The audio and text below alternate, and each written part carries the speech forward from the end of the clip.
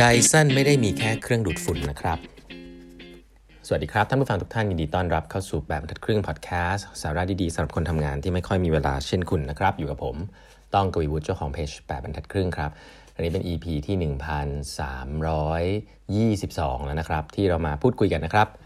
ก่อนอื่นนะครับคลาส Design Thinking Master Class นะครับเหลืออีก5ที่นั่งเท่านั้นนะครับใครที่สนใจจะเรียน Design Thinking แบบ2วันเต็มนะฮะเอาไปใช้ในงาน Innovation เริ่มต้นงาน Innovation หรือว่าเคยทำมาแล้วอาจจะไม่เวิร์กนะครับก็มาเรียนก็ได้แบบ2วันเต็มเลยนะครับวันเสาร์อาทิตย์นะฮะ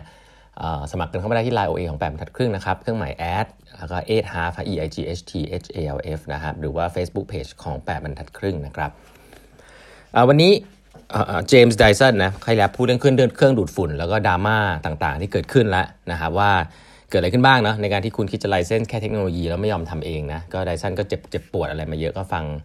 ตอนที่แล้วได้นะครับวันนี้เนี่ยผมจะพูดถึงนวัตกรรมที่ผมว่ามันน่าสนใจนะครับตรงที่แบบคนที่ทำนวัตกรรมที่เป็นแบบเครื่องใช้ไฟฟ้าเนี่ยเวลาเขามองเห็นโอกาสเนี่ยมันน่าสนใจมากเลยว่าแต่ละเรื่องเนี่ยมันก็จริงด้วยนะว่ามันมีปัญหาอะไรแบบนี้นะครับ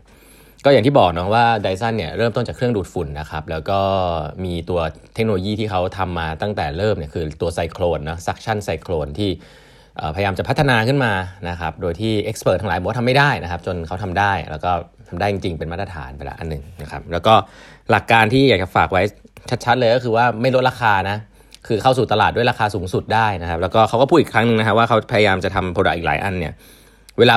ลูกน้องบอกว่าให้ลดราคาทีไรแล้วจะขายได้เพิ่มเนี่ยไม่เคยขายได้เพิ่มเลยนะฮะส่วนใหญ่คือยิ่งขึ้นราคายิ่งขายได้เนาะใน product แบบนี้ผมว่าเขารู้จัก product เขาดีนะก็ลองดูเป็น product ที่ไม่ได้ price sensitive แล้วกันนะครับทีนี้ product ถัดมาที่น่าสนใจก็คือว่าอันถัดไปคือเครื่องซักผ้านะDyson ทำเครื่องซักผ้านะครับเป็นเครื่องซักผ้าที่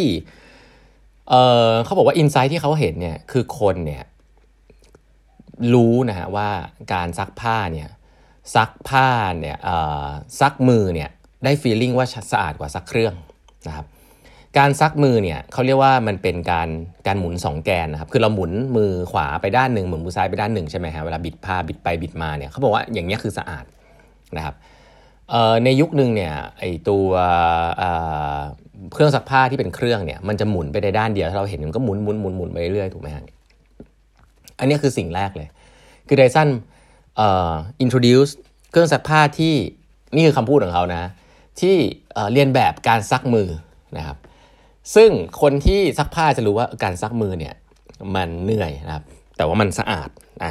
เขาบอกว่าการซักมือ15นาทีเนี่ยเทียบเท่ากับการซักผ้าในเครื่องประมาณ2ชั่วโมงเลยนะครับ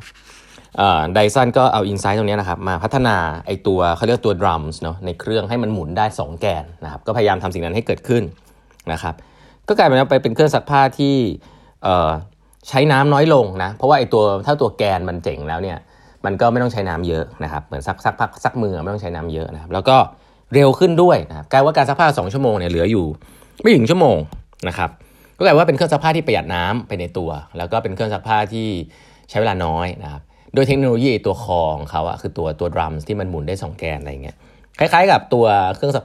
งดูดฝุ่นนะคือเขาหาเทคโนโลยีตัวหลักก่อนนะแล้วก็อินโนเวทตรงนั้นนะถามว่าทำยังไงก็เนี่ยแหละทดลองทำจนออกมาจนมันเวิร์กก็หาอินไซต์ตรงนี้แหละว่ามันสะอาดกว่าจริงๆนะเพราะฉะนั้นเครื่องซักผ้า Dyson ก็เกิดขึ้นนะครับในช่วงปีประมาณสัก1998นะ1998ซึ่งสิ่งนี้เนี่ยก็ขายได้นะครับขายได้แล้วก็ปี2000พูดผิดนะนี่คืออีกผลิตภัณฑ์หนึ่งนะครับซึ่งมันฟังดูเหมือนง่ายๆนะแต่ก็ให้เห็นว่านี่คือวิธีคิดของเขาคือมันเริ่มจากว่าจะขายยังไงนะครับแล้วเพนพอยต์คืออะไรแล้วก็พยายามหาตัวคอเทคโนโลยีนะครับที่สร้างขึ้นมาเองด้วยนะครับจากสิ่งนั้นแล้วก็กลายว่ามันตอบโจทย์ลูกค้านะครับอีกอันนึงที่อันนี้ผมมีประสบการณ์ส่วนตัวนะอันนี้ต้องบอกว่าผมมาอ่านหนังสือเล่มนี้ก่อนที่จะไปเที่ยวสิงคโปร์ที่บ้านเนาะคือหนังสือเล่มนี้มีพูดถึงอันนึงซึ่งเป็นผลิตภัณฑ์ของ Dyson นะครับคือเครื่องเป่ามือฮะแต่ไม่ใช่เครื่องเป่ามือแบบที่เราใช้ที่บ้านอะไรเงี้ยทุกท่านเคยเข้าห้องน้ำใช่ไหมครับในเมืองไทยเงี้ยเราไปพารากอนไปห้างไปไอคอนสยามอะไรเงี้ยเซ็นทรัลเวิลด์เราเข้าห้องน้ำเราจะพบว่ามันมีกระดาษแล้วก็หลายๆครั้งมันจะมีที่เป่ามือถูกไหมที่คีย์สำคัญคือไอ้ที่เป่ามือในห้องน้ำทุกท่านมีประสบการณ์ยังไงบ้างนะครับ ถ้าถามผมเนี่ยก็ผมเป็นคนที่ไม่ค่อยใช้เนาะอย่างแรกคือมันไม่ค่อยแห้งนะหรือถ้าแห้งเนี่ยมันก็จะร้อนๆใช่ไหมมันร้อนอ่ะแล้วมันก็แห้งบ้างไม่แห้งบ้างกันบางทีกระดาษเช็ดมือมันไวกว่าแล้วหลายท่านก็รู้ว่าไอ้เครื่องนี้มันก็เป็นเครื่องที่แบบแปะไว้อยู่ตรงนั้นนั่นแหละเราก็ไม่ได้ใช้เป็นหลักเราไม่ได้ชอบมันมากเอาอย่างนี้แล้วกันนะฮะเครื่องนี้มันมีหลักการคือมันใช้ความร้อนนะครับแล้วก็ทำให้น้ำเนี่ยมันเป็นไอแล้วก็แห้งใช่ไหมครับซึ่งจริงๆมันก็จะใช้เวลานานพอสมควรอ่ะแบบ30 วิอะไรเงี้ยกว่าที่แบบน้ำมันจะแห้งจากมือเราใช่ไหมครับไดสันเนี่ยจริงๆแล้วเขาทำผลิตภัณฑ์ตัวนี้ออกมานะคือเครื่องเป่ามือนะครับแล้วก็ขายให้โรงแรมขายให้ห้างอย่างนี้เหมือนกันเนาะแต่เมืองไทยผมไม่ค่อยเห็นนะครับแต่ผมต้องบอกว่าดีมากเพราะว่าตอนแรกผมอ่านหนังสือผมก็ไม่เก็ตเนาะผมไม่เก็ตจนกระทั่งผมไปที่สิงคโปร์ครับผมจำได้เลยผมไปที่ Universal สิงคโปร์ท่านใดที่ไปนะเข้าห้องน้ำเลยนะฮะคุณจะเจอกับเครื่องเป่ามือไดสันนะครับซึ่งพอผมเห็นเนี่ยผมก็ลองใช้เลยฮะฟีลลิ่งมันเปลี่ยนครับคือจริงๆเครื่องเป่ามือไดสันเนี่ย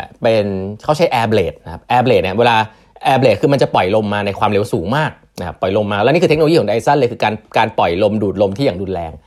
ปล่อยลมมาที่ความเร็วสูงมากแต่ว่าปล่อยลมมาเป็นเส้นตรงฮะเหมือนเบลดลงมาที่มือเรา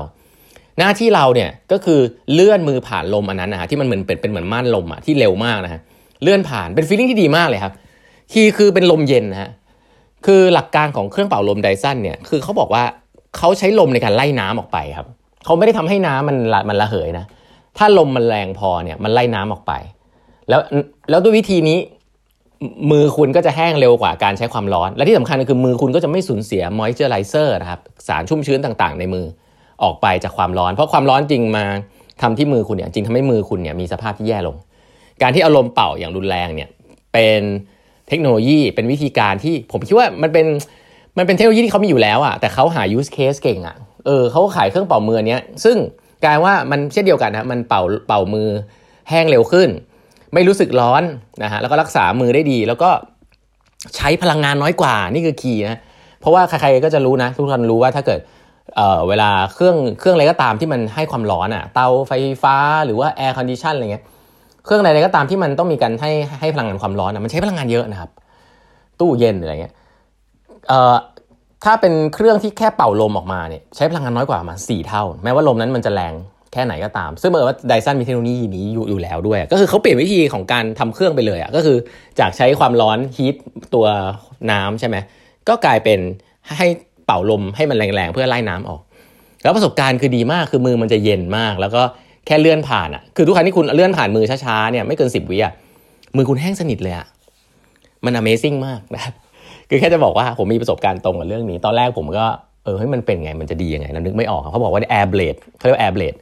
ตอนนี้ก็เลยจริงๆเครื่องดูดฝุ่นไอ้เครื่องเป่าลมนี่คือดีมากแล้วก็ขายทั่วโลกนะครับเขาบอกไปติดในโรงแรมทั่วโลกเลยนะครับเฮ้ยเมืองไทยผมไม่ค่อยเห็นนะใครที่แบบห้างไหนสนใจนะลองแบบมาใช้ดูดีนะครับดีผมว่าเขาก็คงตั้งราคาไม่ถูกหรอกนะตามสไตล์ของเขาแหละแต่ว่าอินไซต์ดีจังเลยอย่างก็รู้สึกว่าเจ๋งดีนะครับก็เจมส์ไดสันนะครับก็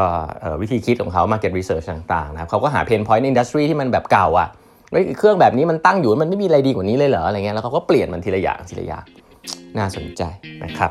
วันนี้เวลาหมดแล้วนะครับฝากกด subscribe แบบทัดครึ่ง podcast แล้วก็อย่าลืมติดตามแบบทัดครึ่ง YouTube แล้วก็แบบทัดครึ่ง TikTok ด้วยนะฮะแล้วพบกันใหม่วันพรุ่งนี้นะครับสวัสดีครับ